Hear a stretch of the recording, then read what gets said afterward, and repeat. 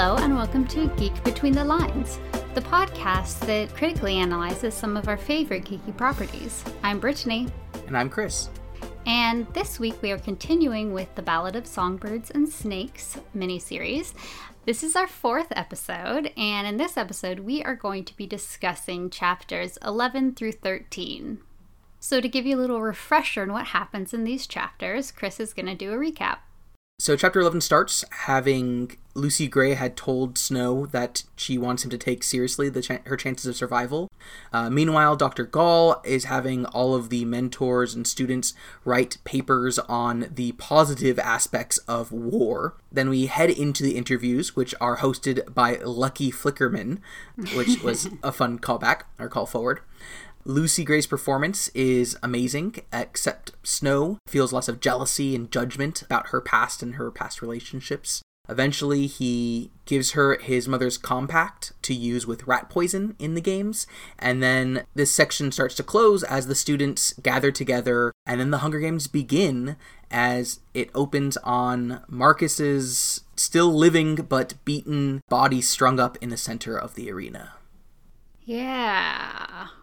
I know this is going to be in our first impressions, but before we get to our quote, I just have to say, I was like, no, when that happened, because I know, right? I just so wanted, I just wish that he was just never even mentioned again. So you just had no idea. And then in my happy, probably wouldn't realistically happen mind, he's able to live in the wilderness somehow because he got skills to hunt. He'd go to 13 or something.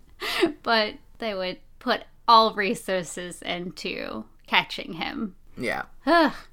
But I suppose we should go to a quote before I break the rules more, basically. Exactly. Such a rebel. Such a rebel. Yeah, so this quote is from chapter 12 as Snow is actually writing his essay about the positives of war. So he added a paragraph about his deep relief on winning the war and the grim satisfaction of seeing the capital's enemies, who'd treated him so cruelly, who'd cost his family so much, brought to their knees, hobbled, impotent, unable to hurt him anymore. He'd loved the unfamiliar sense of safety that their defeat had brought, the security that could only come with power, the ability to control things. Yes, that was what he loved best of all.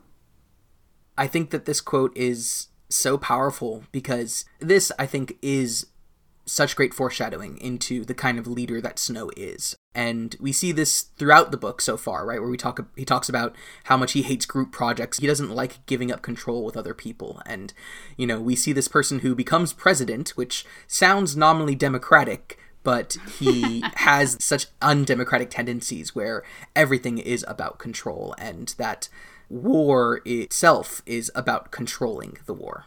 Definitely. And when anybody does any actions that could kind of crack his sense of security and take a little bit of power away from him or the capital, then he needs to ruin them. It's not, oh, well, we just need to have a strongly worded memo sent to Katniss Everdeen. It's like, no, I'm going to do everything to destroy you and anyone you could potentially care about. Yeah, and I love that, I can sympathize that this is also about security for him, and this idea of him living through war and having so much taken from him through war, that being attacked is something that he hates, and feeling vulnerable is something that he refuses to do, and certainly to show other people. And so this kind of domination is the only way for him to feel safe. And that doesn't excuse his awful choices, but it does, I think, give really interesting motivation to him as a character. Yeah, for sure. I mean, that's the thing. It starts out, that impulse for control starts out very understandable. Mm-hmm. But he never gets that feeling under control, so it just rules the rest of his life, and he does more and more terrible things to maintain it. Yeah, exactly. Well, you're clearly chomping at the bit to get into your first impression, so what were you thinking? Are you trying to tell me I'm an animal? Are you looking at me as the capital would look at someone in the districts? Perhaps I am. What's the line I think in there? Human but bestial? ugh, this writing. Right? But no, so what are your first impressions? One of my first impressions is, oh dear Lord, Snow is really grossly possessive. He put a rose in her hair and like the same one on his lapel, like just in case anyone needed a reminder of who Lucy Gray belonged to. I wrote in so many of my margins just like, black, yuck, gross. And how he felt like she belonged to him as though she had no life before her name was called in the reaping, which I think was such a interesting way to show this possessiveness. It's just not a way that I would have thought about, but yeah, it's like, oh, when you meet the person, that's when their life starts. And then just to see how this jealousy like makes him so much more vile than he was before, not only just in the ways towards her and like these patriarchal ways, and especially as he still doesn't see her as his equal, but also vile towards other people, because that's when he's thinking things like about Sejanus's mom, and like you could put a turnip in a ball gown but it would still beg to be mashed. And calling Pluribus, you know, the silly old man who's, you know, like just like all of these like very negative, mean thoughts towards others. So that was interesting, kind of seeing that correlation. Yeah, this was for sure my biggest impression from this chapter as well. Is just the gender politics in this, I think, are so on point and so poignant and just so well done. You know, the idea that she belongs to Snow and that her asserting her existence is in and of itself defying him to his mind. And that's not something that would work if genders were different in the same way. It really speaks to the idea of a powerful man. I think that it goes even further when you see how he deals with the implications for both Lucy Gray and for Tigress, that they possibly had to resort to sex work, because it's not just a jealousy, but it's also a judgment. And he chooses that he'd prefer not to know if that was actually the case. And that's just such a privileged position to be in, to choose not to know things that people had to do, often in Tigress's position at least, to help you. And I just think that was something that was really, really poignant. And it got me thinking, because as I'm thinking about what might happen in the book, there's always kind of a question in my mind of, is Lucy Gray playing Snow? Is she manipulating him? And while I think that is something that's not like awful, there's certainly, I think, a judgment that comes with her like kissing him and feeling like she's doing this to survive or whatever else it might be, but feeling like it's wrong, or just having a judgment there made me think more about, you know, how we sometimes see characters, or I at least sometimes see characters in these ways and make these judgments that are themselves dehumanizing and certainly patronizing and at times privileged. And yeah, it was something that I could not stop thinking about throughout these chapters, particularly because of all those yuck moments. Yeah. Yeah, for me, I almost was like, I would rather her be manipulating him than like actually think that he's not bad. But then I was also like, okay, she's 16 and she doesn't know all these thoughts that are going through his head. Exactly. She only sees the nicer, kinder actions that he does towards her, and it seems like there's been very few people ever that have treated her well, whether those are District 12 people or obviously the Capitol. Then to see someone, you know, she said things like, you and Sejanus are the only people who have treated me like a human being. So I also can understand. Yeah, for sure. But I do have some first impressions that are actually more positive. Okay. So Sejanus just keeps getting better and better in my mind. When Dr. Gall is like doing her weird little hippity-hoppity carrot and stick thing, and she's like, everyone's dying and you're... And then he's just like feeling sick. I was like, I love you. You're so great. And I mean, he he's getting more and more defiant as every few chapters goes by, which I really appreciate. You know, she's like, oh, it's all right, you know, if we find Marcus, to drag him around in chains, kill him. And he's like, no, it's not your right. Like, I don't care what you say. Nobody has the right to do this. And I like seeing him come into, like, even more of a strong stance, an outspoken stance. It also worries me because I'm like, you're gonna get killed.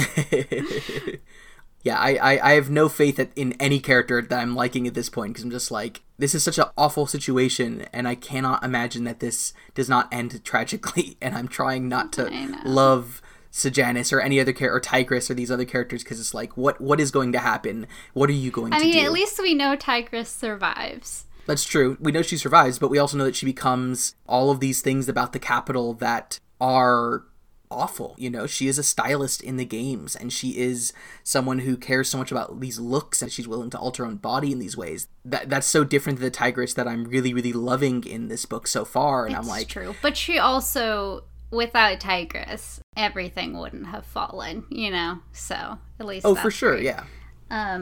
But, yeah, I really do. I've started loving Tigris more and more as well, because she has a compassion that defies her upbringing. She's just very socially intelligent, you know, from her saying that, you know, if Lucy Gray's willing to trust me, then I can wash and iron her rainbow dress. She knows that there's trust involved, and also has the wisdom to say, try not to look down on other people who had to choose between death and disgrace. Like, calling Snow on some of his issues as well. Yeah, and I wonder how much that is gendered, because though she and Snow are both, you know, literally in the same household, she is taking care of him in these very interesting ways where he's not cooking for himself. He's not providing necessarily goods and bringing home money and all these other kinds of things. She is. And sure, he's younger, but that's part of it too. But he's got his grandmother and his cousin who are these two women taking care of him. And so even though he's clearly affected by the want and poverty that the war and everything have brought on their family, I think that he interacts with it in such different ways that he still has an entitlement that Tigris doesn't necessarily have. Yeah, definitely. And I also like that they've started to show that not all of the Academy students are as awful as we might think they would be, or as Snow is. Partially, we don't get their thoughts. But also, like, Lysistrata, her saying, shouldn't the killing be over by now? And I'd rather not be on either the victor or the defeated side. And have we punished the districts enough? And feeling just really disturbed by the change that takes place, and now people are like excited about the Hunger Games instead of it being like this somber event. So I'm enjoying seeing some of that too. Yeah, these different levels of othering that people in the Capitol have for people in the districts, where some people can't see them as people at all, or it's very difficult for them to do so. And I think Lysistrata is a really good example of someone who clearly has empathy for them and humanizes them in a way that is also important to see, because it doesn't make sense, especially at this point, for no one in the Capitol to have those feelings and those thoughts. But I did really love how, is it hilarious Heavensbee? No matter his advantages, Hilarious always seemed to feel oppressed. Yes. So yes. I love that there's that too, because, like, of course. Well, we should probably move on to our next segment, Touch Points. How we see the Capitol and Panem in this book reflected in our world. So, yeah, I had a couple small ones. One was, he mentioned that when her throat was damaged, they tried to soothe it with tea that was sweetened with corn syrup. And that was really interesting to me, because when we think about, like, high fructose corn syrup today, it's very kind of processed additive to sweeten things. So I wonder if this is just a commentary on the increased use of processed GMOs and all these other kinds of things, to the extent that became kind of a new household item for sugar. But then it also made me think, like, after a war or after environmental degradation or what have you, is honey gone? Is something, are bees not around anymore making honey the same way they have been in the past? Like, we have tracker jackers, but we don't have necessarily hear of bumblebees that much. Obviously there's not enough evidence any direction to see that, but it was just these kinds of questions that I had. And it was one of the things that reminded me that, oh yeah, Panem is still supposed to be the United States in 100, 200 years or whatever it might be. Ugh, a post-apocalyptic reality where there's no honey and there's only corn syrup. Just corn syrup. It's the worst thing in this book. But the main thing I wanted to talk about was, which you kind of mentioned earlier, was Sejanus's discussion about rights and freedom, which I thought was really, really interesting if you think about the different discussions of rights that we have in our society, where the idea of human rights that every person is given or just by being a person, is still a very new thing historically, less than 100 years old, really wasn't codified till 1949.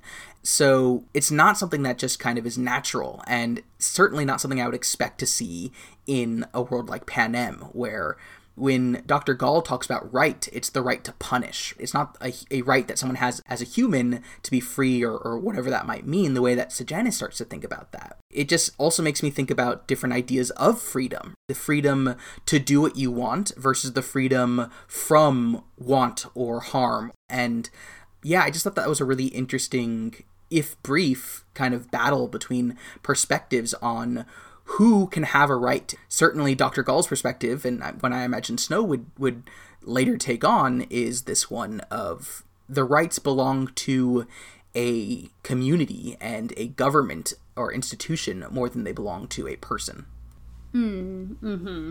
Yeah, absolutely. So those were my touch points. What were you thinking? So I was thinking it was really interesting to see in the class discussion when they're talking about and like reading some of their paragraphs or sentences from their assignment about why is war good, basically. I just thought it was really interesting how some of the students were thinking about war, and just resonated with ways that I think, whether currently or historically, people have talked about war.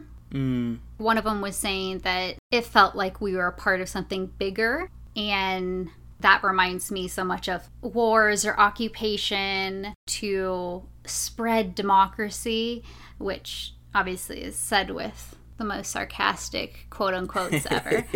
Also, you have a different student saying we all made sacrifices, but it was to save our country. And I feel like that's a little closer to the type of rhetoric that we see today. Certain sacrifices have to be made, and maybe that means killing some people in another country. It's not great, it's not what we want, but it keeps our citizens safe. And then there's also ideas of the rebels had started the war, and that just reminded me so much of the Iraq War and this supposed war on terror. How Americans would talk about it as something like Iraq started this on 9/11, which obviously is incorrect, but also not thinking about the 13 years of prior sanctions that the U.S. had upheld against Iraq. And it just very much reminds me of this way of looking at it as who fired the first shot without taking responsibility for oppressive policies that have, ground millions of people into the ground, and thinking about that as if that's not violence and not instigating something. And so, yeah, that just really reminded me of that. And then, so true, yeah. The rebels started it with something Snow had thought, but then something that he thought that I'm like, yeah, I agree with this, was that almost everything in war between its declaration and the victory parades seemed a waste of resources. And outside the horrific killing of masses of people that is involved with war. And some people see people as a resource for sure, too. But yeah, yes. For sure. But outside of that, it really is just such a waste of resources. Like, the United States military budget for this year is $721.5 billion. That's many dollars. That's too many dollars, yes. And on a planet that doesn't have infinite resources, how do we use so much fuel, materials, technology, etc. on war and military. It's ridiculous. And Snow did have one good thought. It was a cold way of thinking about it, but it was true nonetheless. Yeah, absolutely. Cold because he's Snow? Yes, that's why. But also, before we move on to our next section, the other thing I just wanted to touch on was when Snow was spending his live TV time explaining how Lucy Gray wasn't really district because she was a part of the Covey. And that just reminded me of how, yes, she says that she is not part of District 12. And so it's yes, completely valid, totally support that. But that's not the way he was using it. He wasn't let's talk about the Covey and highlight their different sort of history and way of conceiving of kinship outside of national borders. He was using it in a way that just kind of reminds me how bigoted people will subconsciously like their, person of color friend or female friend or whatever it is through this kind of my loved one is an exception sort of mentality. So it's my blank friend isn't, insert stereotype of choice. It just kind of reminded me of that. Yeah, she's just one of the guys. Yeah, it's the district people are all bestial, but she's not really one of them. She could almost be one of us in the Capitol. Yeah, it just reminded me how that twisted way of this is my exceptional friend and everyone else is in some huge bucket of something that I think is subpar. Yeah, exactly. But I guess we should move on to our Back to the Future segment, which is where we look at things that happen in this book through the prism of the original Hunger Games trilogy. Do you want to start us out? Sure. I think it's really interesting. In these chapters, we really start to get a lot more notice of Snow's relationship with the black market. And it reminds me of the Hob in District 12 in the original books. For both Katniss and Snow, they would not survive without this unofficial market where they could go and, for whatever reason, get around official sanctions or, particular for Snow, status. And I think it's really interesting seeing these kinds of dynamics and the way that, Snow talks about how when they got their turkey dinner, that the only person they invited was their black market dealer. I thought that was so fascinating because not only is this the only person who they have a real relationship with, because he's the only one who knows where they actually stand and who can come into their apartment and see their lack of furniture and lack of food. And so they want to celebrate, but the only true relationship they have is this person who's providing them these things illicitly. And so it makes me rethink about the Hob particularly in the first book. Peacekeepers are going there, everyone's just letting it happen. And I think it's because these markets, though they are illicit, they're also seen as necessities for a community, because if you don't have access to these goods, that's going to increase discontent. So in a relatively quiet, functioning society, that black market serves a purpose. And so, I just thought that was a really interesting element that really stood out to me in these chapters. Yeah, that is interesting. And that it was a place that Katniss could find community.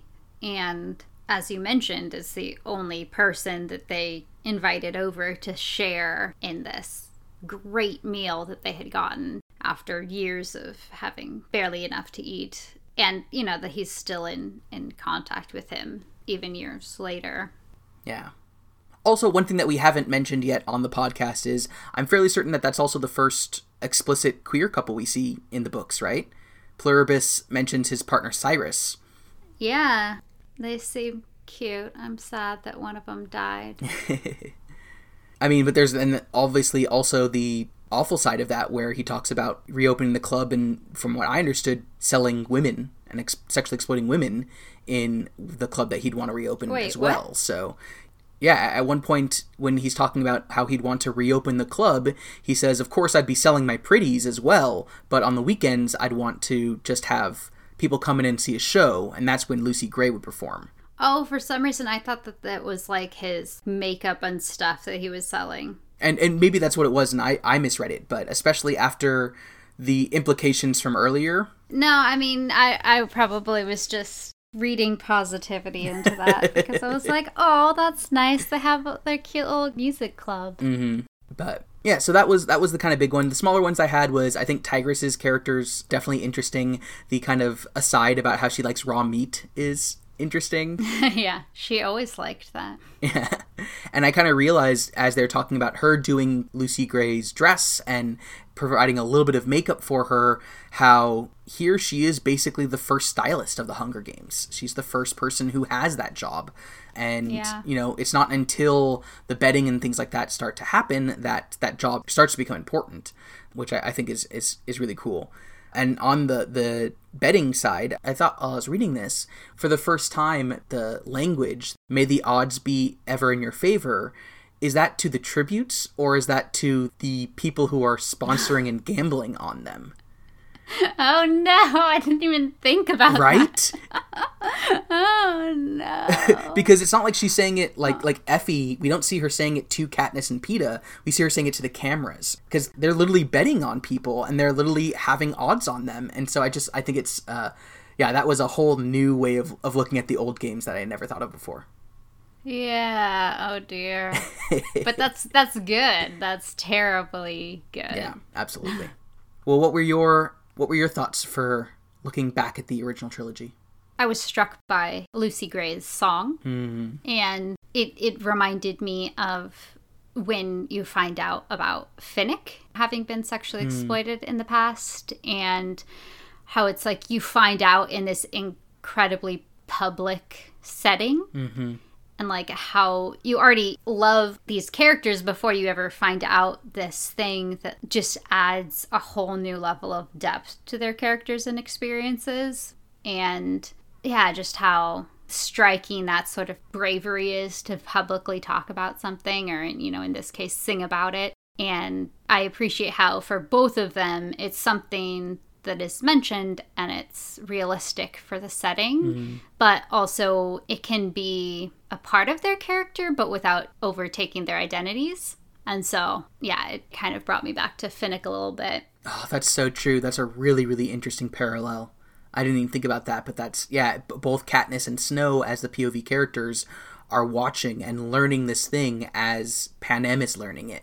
And such a big distance between them is their reactions, where Katniss is overwhelmingly compassionate and Snow is not that. Mm-hmm.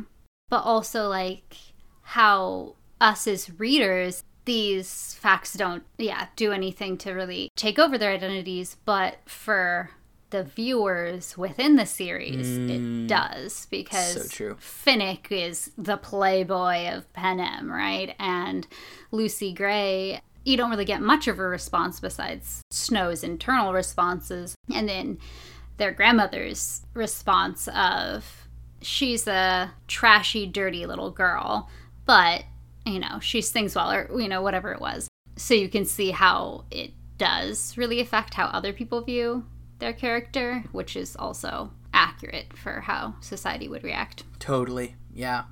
A couple others I was seeing was that one was Snow's strategy for Lucy Gray is so like Haymitch's, which is like the moment they hit the gong, you run as fast as you can and put as much distance as you can between you and the other players. Mm-hmm. Also, it said just keep moving and stay alive until the others kill each other or starve to death. And that's pretty much exactly what Katniss did. And it just kind of hones in that there really can't be that many different types of strategies for people who are smaller. And when there's so few strategies you can employ, it just makes it all feel so much more hopeless, you know? It's a solid strategy of this is what you're going to do, but it's also such a long shot. Yeah, but it's also only a strategy that could have started this year, because without the food deliveries, that's not really something that they necessarily would have to think of, I imagine. I don't think there's any food there in the arena for them to survive on. Yeah. And they didn't have people to strategize with them. They didn't have mentors to even have a discussion about, this is what the arena is going to look like. This is what, Yeah, that's a really good point. And then the last thing I had on this was just when Lysistrata, she's trying to be supportive of Sejanus when the games are just about to start. And she says, the sooner it starts, the sooner it can be over. And he just replies, until next year. Oh, such a good line. I know, right? But it just reminds me how the games are just never ending and how much you see that in the original trilogy. And how, like, this trauma will never leave and everything will remind you of it all year long. And every annual event, it's just going to bring it up all again. And so you see so much of the victors in book 2, the different destructive coping methods that they've used, and obviously with Haymitch, and also even for the capital citizens, it's a never-ending thing. I mean, that's why they institute the victory tours that are like halfway between, so like it's still just fresh on everyone's mind. And mentors come back every year, and the interviews, and I'm sure they show like best of videos and do all sorts of things that all just center around this as social control, because you can never get away from it. Also for these kids that we're reading about, even the mentors, like, that's gonna stick with them every year at every games too. The kids that they mentored that got murdered in front of the screen that they were watching. Yeah. And that's also made me think now, I don't think we've heard anything yet in this book about how they treat victors. And so I'm interested in what that will look like if we get that. For sure, yeah. But we should probably move on to our ruminations before we close out this episode. So what are you ruminating on? I think I'm actually ruminating on Lucy Gray's song. Because we've had conversations in the past about how sometimes songs in books can be difficult. Certainly they can for me, where they can take me out of it and out of the flow, and I don't feel like I'm getting everything when it's just the lyrics. And especially look at like Tolkien's many, many poems and songs, and it's just like... I was about to say, like, in Lord of the Rings. Yes, exactly. It's a really good example of it.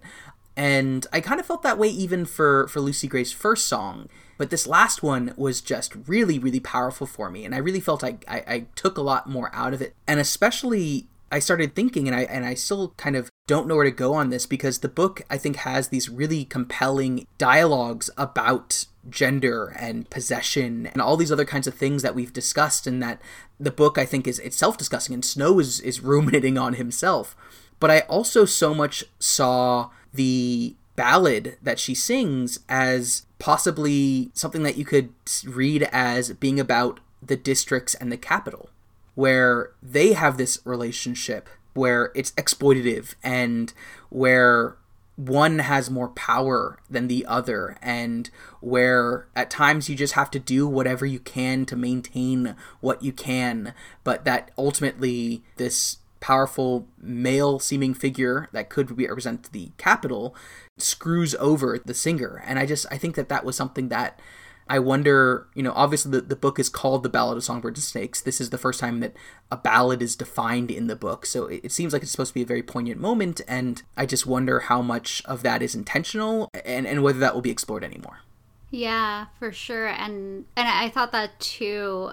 And like how that would tie back to Sejanus saying the war had provided an opportunity to right some wrongs, but it didn't, because things in the districts were worse than ever.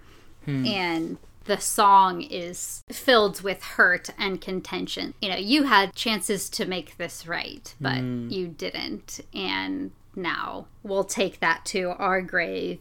And like even the kind of last question of, now what will you do when I go to my grave? Like if that's the districts or, the Covey to the capital or whoever the oppressors are. But yeah, it's fascinating. Yeah, that's another really, really interesting way of looking at it, and a great piece to put in parallel. So yeah, just a lot to chew on there. What were you ruminating on?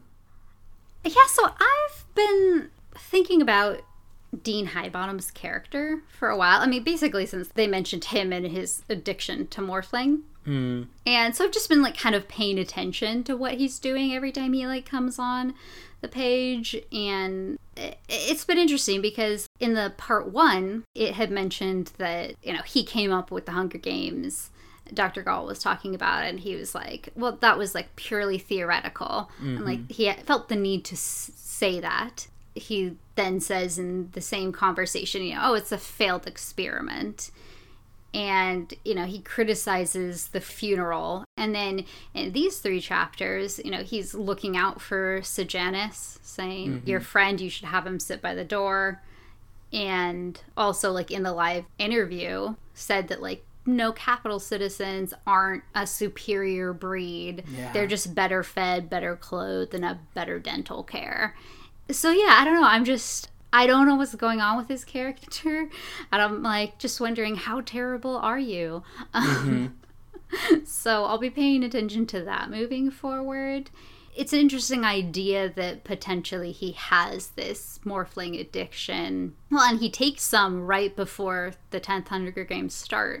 So it's like one of those things where scientists working in something and then later their discoveries are used for weapons of mass destruction or something like that. Like just how those people must feel later, if that wasn't necessarily their intention with what they were doing, and then somebody took that and ran with it to a horrible, destructive place. So I have no idea if any of that's true, but it's just something I'm interested to find out more about him. Yeah, I've been feeling similarly. He's almost kind of taken the place in my head of like the mystery in every Harry Potter book that gets explained at the end. Like the thing that like has subtle references throughout the book that maybe kind of raise an eyebrow, but it doesn't really come together until Dumbledore explains it all and walks you through it. And so I feel like they're leading up to some sort of reveal that is something that will kind of illuminate some of the things that have happened so far in a hopefully an interesting and compelling light, but definitely something to keep an eye on. Yeah, for sure. Well, I guess we should look at what we're going to be discussing next week. Yeah. Okay, so since these next few chapters are a little bit shorter, we are going to be doing 4 chapters. So that's going to be 14, 15, 16, and 17, and that'll be what our next episode discusses. Yeah. We want to thank you so much for listening to this week's episode of Geek Between the Lines. You can find us on social media by searching for Geek Between the Lines on Facebook, Instagram, Twitter, or Pinterest. Or you can go to our website at bit.ly/geekbetweenthelines. And I would highly encourage you to join us on Patreon. Yeah. We've been having really robust book club discussions about these chapters as we go, and I've really been getting a lot out of talking with some of our supporters online. And if you want a group of really intelligent, smart people to discuss the book further with, I'd highly suggest you join us on Patreon. For as little as $1 a month, you can get in on those conversations, as well as all the other bonus content that we have for our patrons. We want to thank Kimberly Taylor Pastel at Lacelet for designing our logo. You can find her designs at lacelet.com or search for Lacelet on Facebook or Instagram. Thanks again for listening, and we'll see you next week. Until then, geek out!